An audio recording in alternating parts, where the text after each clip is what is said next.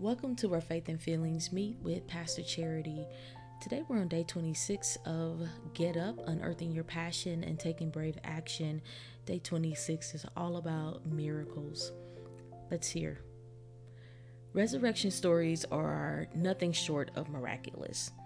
I know miracles for some are hard to believe in, and so all this resurrection talk begs the question, did this really happen? And here's what I'll say. Something happened. I trust that transformation can come to cities. I trust transformation came to cities like Joppa and Lydda to the extent that today we're reading their stories. I believe in miracles because I believe anything is possible. I forget sometimes that I believe this.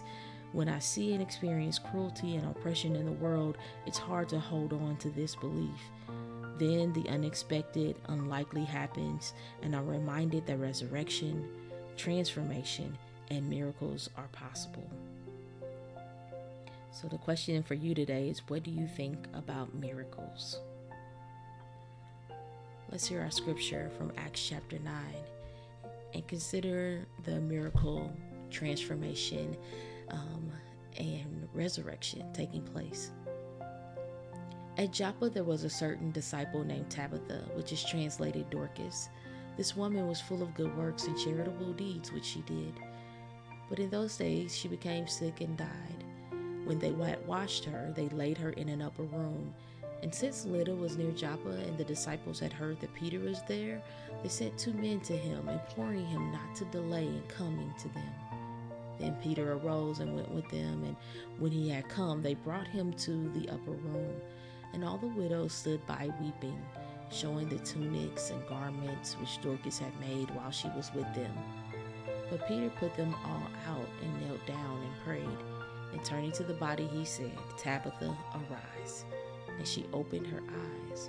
And when she saw Peter, she sat up. Then he gave her his hand and lifted her up. And when he had called the saints and widows, he presented her alive. And it became known throughout all Joppa, and many believed on the Lord. So it was that he stayed many days in Joppa with Simon, a tanner. Let's pray. God, as we hear talk about miracles and resurrection and transformation, some of it may just feel out of reach. And that's okay. Wherever we are, whatever we think about these things,